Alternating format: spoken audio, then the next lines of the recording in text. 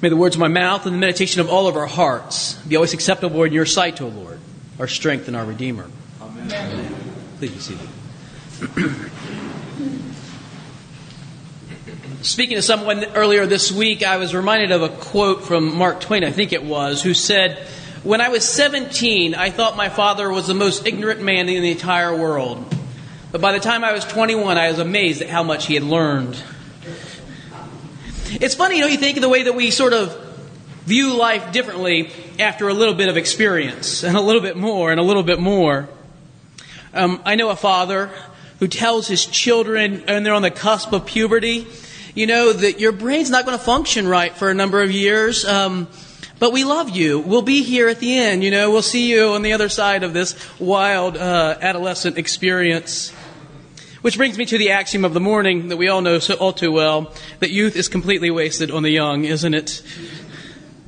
We're born into this world with this sort of gray matter up here that functions like a regular human brain. You can take data and it can take an incredible amount of data in turn and like pump it out and use it and find all sorts of ways to function in life. But here's the thing. Knowledge is not the same thing as wisdom. Knowledge is not the same thing as wisdom. Knowledge is the building block, or at least one of the building blocks to wisdom, but it's not the same thing. We hope, of course, that children and grandchildren, nieces and nephews, everybody that's important in our lives as little ones, we hope that they'll get plugged into the right sort of places where the right data goes in, and that they begin to function more and more in a higher level and begin to develop the way that humans ought to. We pump a lot of time and financial resources and all sorts of things into making sure that young ones sort of grow up in a place where it's safe and there's plenty of food and they have clothing and all the things that we can so that their learning environment will be the most profitable. In fact, if you think about what some people would say are the marks of the sort of good life in the Western world, what would they be? What would be the ideal sort of life in the Western world? And we think about things like, plenty of food and shelter and low crime and beautiful scenery, temperate climate like we have right here in Northeast Ohio, especially in January. All sorts of, the good things. But chief among those things on the list in the good life would be good schools. We need good schools. We want good schools. This is a high value. When you go out to purchase a home, it's not long before the real estate agent tells you about the schools in the neighborhood. And it matters even if you don't have children in school. Because if you ever want to sell that place, you might sell it to somebody who does. So you want to know, we need good schools. These are a value in our society. And so we tax people. We do whatever we can. We have all sorts of organizations. We have government agencies that look after nothing but the education of young children. At the state level, at the national level, we have nonprofit organizations that advocate for young people and their education. We view education as a human right. And so around the world where education is denied a person because of their color of their skin or their sex or whatever, we rally against that and say, no, education is a basic human right. And I haven't even begun to touch on things like vocational education or private education or university education. Just talking about the very basic parts of learning. I thought about this and how ironic it is that the person that most of us would say was one of the wisest Americans to ever live. If you took a moment, don't blurt it out loud. You can if you want to. But if you took a moment and just in your mind sort of went through your list of the wisest Americans who ever lived, do you think Abraham Lincoln might be on that list of wisest Americans ever? He's got to be in the top 5, right? Would you be surprised to learn that Lincoln, in his entire life, was actually only in a classroom setting from his birth to his death 18 months in total. Only 18 months he actually spent in a classroom. These were when in the year of his 6th birthday, his 7th birthday, his 11th birthday, his 13th birthday, and his 15th birthday. Those years, total time in a classroom, 18 months. And when it was that he went to study for the bar, for the state of Illinois, it wasn't at the University of Illinois Law School. He was in a small little room on top of a general store where he had Blackwell's commentaries on the laws of the nation of England. And he would read through the commentaries, take notes, underline stuff. And he took the bar exam having prepared himself by reading Blackstone's commentaries. When President Lincoln was speaking, giving the eulogy at Henry Clay's funeral, Mr. Clay also likewise had a limited education like Lincoln. Here's what Lincoln said. Mr. Clay's lack of an early education, teaches us at least one profitable lesson. It teaches us that in this country, one can scarcely be so poor, but that if he will, he can acquire sufficient education to get through the world respectably. That's what Lincoln said. If he will, he can. Now, we worry about a lot of things in terms of education. We worry about the quality of teachers. We worry about textbooks. We worry about technology. Are there right computers and all that sort of thing? And I suppose those are good to worry about. But at some point, we have to look at, say, well, is there a lack of motivation to learn? Is the lack of learning in the country not so much about the lack of resources, but the lack of motivation? Which brings me to another real irony. And that is the age in which we live is perhaps the richest in terms of information access. In terms of human history, I'm not talking about just in the terms of the last century. I mean, in all of human history, never has so much information been so readily available at your fingertips. You can't even tell a good story anymore because people are Googling it to see is that really right? I mean, they pull out their phones, don't they? That can't possibly be true. And they're looking it up. Yes, it is true. Just take my word for it. I wouldn't tell you a lie.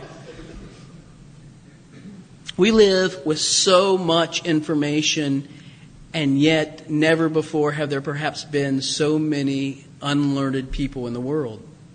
So many people who are unprepared, really, for life. But as bad as that is, the situation is actually worse. Because even among the learned, we have substituted knowledge for wisdom.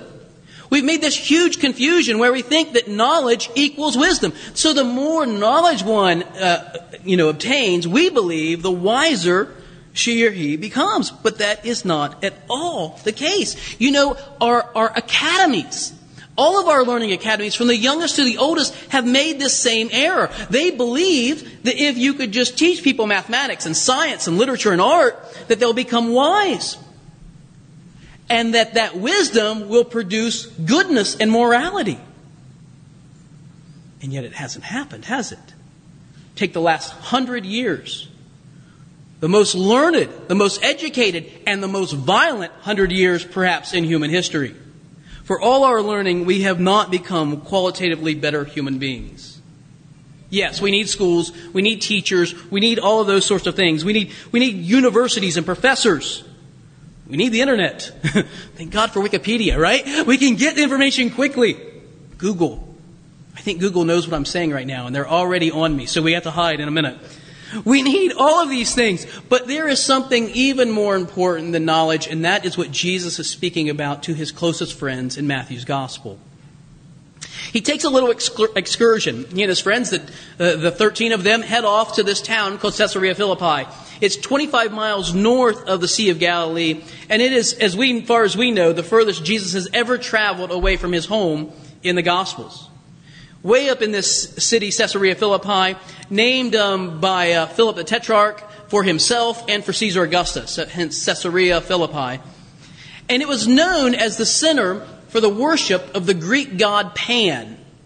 Now, Pan was sort of a god of nature, and he was also the god of fear. And the word panic, for instance, comes from the worship of the god Pan. And in Caesarea Philippi, in the center of town, there's this huge limestone rock. And in this rock, there's this massive cave, and out of the cave flows a spring. And it was believed that Pan was born there. And so people by the hundreds and thousands would come to Caesarea Philippi. They would offer sacrifices to the god Pan, and they would worship there in that area. Before Pan, though, it was a worship center for the god Baal. Perhaps you remember in the Old Testament studies about the god Baal, who was also a god sort of nature and thunder, and so people would come to worship. There were 14 different temples in the area of Caesarea Philippi. And Jesus takes his friends and he goes there. All these pagans are gathering, all of them worshiping, none of them Jewish. It was also a place where Caesar was worshipped. And so it's emperor worship, it's Baal worship, it's the worship of the Greek god Pan, and it was believed to be the source of the River Jordan. All of these things sort of coming in the same place, nature and life and authority and power. Now, Matthew does not tell us that Jesus was actually at this site, but it would be hard for us to imagine him going to Caesarea Philippi and not being there. It was the most notable shrine, the most notable place in the city. Why else go there? So I want you to imagine Jesus with his friends, all Jewish, and there's all these pagan people all the way around them, and they're all worshiping and doing this, and Jesus looks at his friends and he says to them, "Who do people say that I am?" Well, you know the answers, right? You heard the lesson. It was read. Well, some say you're Elijah or Jeremiah or maybe one of the prophets. Good answers. All thoroughly Jewish. What about among the pagans, I wonder? You're nothing. You're nothing. You mean nothing to them. You're not even a good philosopher. You're nobody. Among the Jews, maybe you're a notable person, an Old Testament type person, but among the pagans, you're nothing. And then Simon Peter, this fisherman, this career fisherman. His father was a fisherman before him. His brother's a fisherman. He's probably, almost certainly, uneducated. Can't read or write. There are 2 letters in the New Testament that bear his name, and they're obviously written by different people, which means that he had different secretaries that he would employ to write for him. So he would speak, they would copy down what he was saying.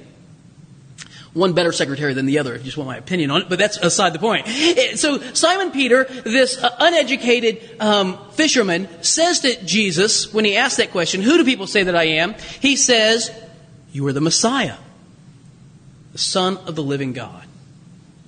Now here's where it gets a little tricky, because no one in Jesus' world would have thought the Messiah is divine. The Messiah was supposed to be a man, not God. And what Peter is saying is Jesus is divine being. He is God incarnate, God in the flesh. And nobody would have thought that. Nobody would have thought that. And what does Jesus say to Peter? "Blessed are you. Blessed are you, Simon, son of John, because flesh and blood has not revealed this to you." You didn't learn this in a classroom, but it has been revealed to you by my Father who is in heaven. There is wisdom. Peter has wisdom. How did he get this wisdom? Well, by traveling around with Jesus, you say. Well, of course, that's part of it. By watching him perform miracles, you say. Absolutely. By seeing him day in and day out in his behavior and modeling that. Yes, sure. But God has done something special in Peter's heart that has changed the way he sees the world. It has taken the whole world and turned it upside down, and he sees things that he otherwise might not have. Not to answer a question on the test, but because the means of grace have transformed him into a different kind of human being. And so you say, okay, this is all well and good, but where does that get us? So what? What do we do with this? Do we put a premium on ignorance and just wait for people to, kind of come to some special revelation? No. No. 1,000 times no. I'm committed to this education thing. I spent a long time in university classrooms. A decade, a long time. And so no, I don't think that's it at all. But we do ourselves great harm if we begin to confuse wisdom with knowledge. Wisdom is not knowledge. Wisdom is a deep inner awareness of what God is doing in the world. It's taking the building blocks of knowledge and making sense out of them in a way that responds to the grace of God in the world. Knowledge brings about arrogance. Even biblical knowledge brings about arrogance. Oh, well, let me tell you, it brings pride. But wisdom, when it applies knowledge, brings about humility. It changes the kind of people that we are. And so, what am I saying? I'm saying in a world where everyone is an expert, whether it's science or politics or economy or art or literature or whatever, there's a focus on knowledge but not on wisdom. Did you hear the Old Testament lesson this morning? Did you hear what Isaiah said? He said, "Listen to me, you who pursue righteousness, you who seek the Lord, look to the rock from which you were hewn." Remember your origins. Look to Abraham, your father. Give attention, my people. Give ear to me. Lift up your eyes. Listen to me. I'm not going to tell you anything you don't know. We live in a world that is sometimes antagonistic to faith. We live in a world that is sometimes antagonistic to God. Oh, and you mess with my faith and I'm coming after you, right? I told you I grew up in the city. This is what we're going to do. We're going to fight. That's not our biggest problem. A world that's antagonistic to religion is not our biggest problem. A world that is apathetic to God is a far bigger problem. It's not just that our world is antagonistic, it's apathetic. I'll tell you what, give me a strident atheist over a nominal Christian any day. Because a strident atheist is at least thinking, working, calculating. Some nominal Christian who just simply says, well, of course I am. I grew up in this family, I'm Irish, so of course. Or, I'm English, of course. This is the way I am. We need people who are dedicated to being transformed. Did you hear Paul? What Paul says in Romans, do not be conformed to this world, but be transformed by the renewing of your minds. Suske from schematic. Do not follow this world's schematic. Paul says schematic is a drawing. Don't follow this world's schematic for a living, but rather be metamorphosized. This is the word he uses. This is the caterpillar into a butterfly word. Be metamorphosized. Be transformed. And notice that's passive. No transforming yourself. No changing yourself. No, I could do better than this. It's not about what we do to ourselves. It's about allowing ourselves to be transformed by God. Be transformed. J.B. Phillips, don't let the world around you squeeze you into its mold. Better even, maybe not better, but different and good. Eugene Peterson in The Message, don't become so well adjusted to your culture that you fit into it without even thinking. Oh my goodness, that's good, isn't it? Don't become so well adjusted to your culture that you fit into it without thinking. And so here we are. The beginning of a new academic year. Everyone in the Boisel household is off to school. Zach left this morning. I gave him a hug and a kiss. See you later. He'll contact me, especially when it's money. They're off to school. And in your houses, they're off to school. Kids and grandkids. I know Cardosis took Nick over to Pittsburgh. Colette, is she going? No, I don't see. Yeah, is she going? Yeah. So, off to school. Everybody's off. High schoolers are back to high school. Grade schoolers. Maybe if they're not, they're about to be there. And not just here in Hudson, right? All over the country. Everybody's returning to school. And some of you can't remember the last time you sat in a classroom. Whoo, that was a long time ago. Let me tell you what, you've been learning. Your teachers, in that box that you turn on the wall or in the den, that little head that has an opinion on everything and tells you what to think about it all. Your teachers, your textbooks, the newspapers, the magazines, the publications that you read. And some of it's really good and you learn a lot and that's helpful. But the question isn't whether or not we're obtaining knowledge, but whether or not we're building that knowledge into wisdom. And here's my question to us this morning. Are we so being shaped by the philosophies of our world that we think just like it and we fit nice and snug into our culture? Or have we begun to develop wisdom so that we can counter our culture with the good news of the gospel of Jesus Christ? In the name of the Father, and the Son, and the Holy Spirit.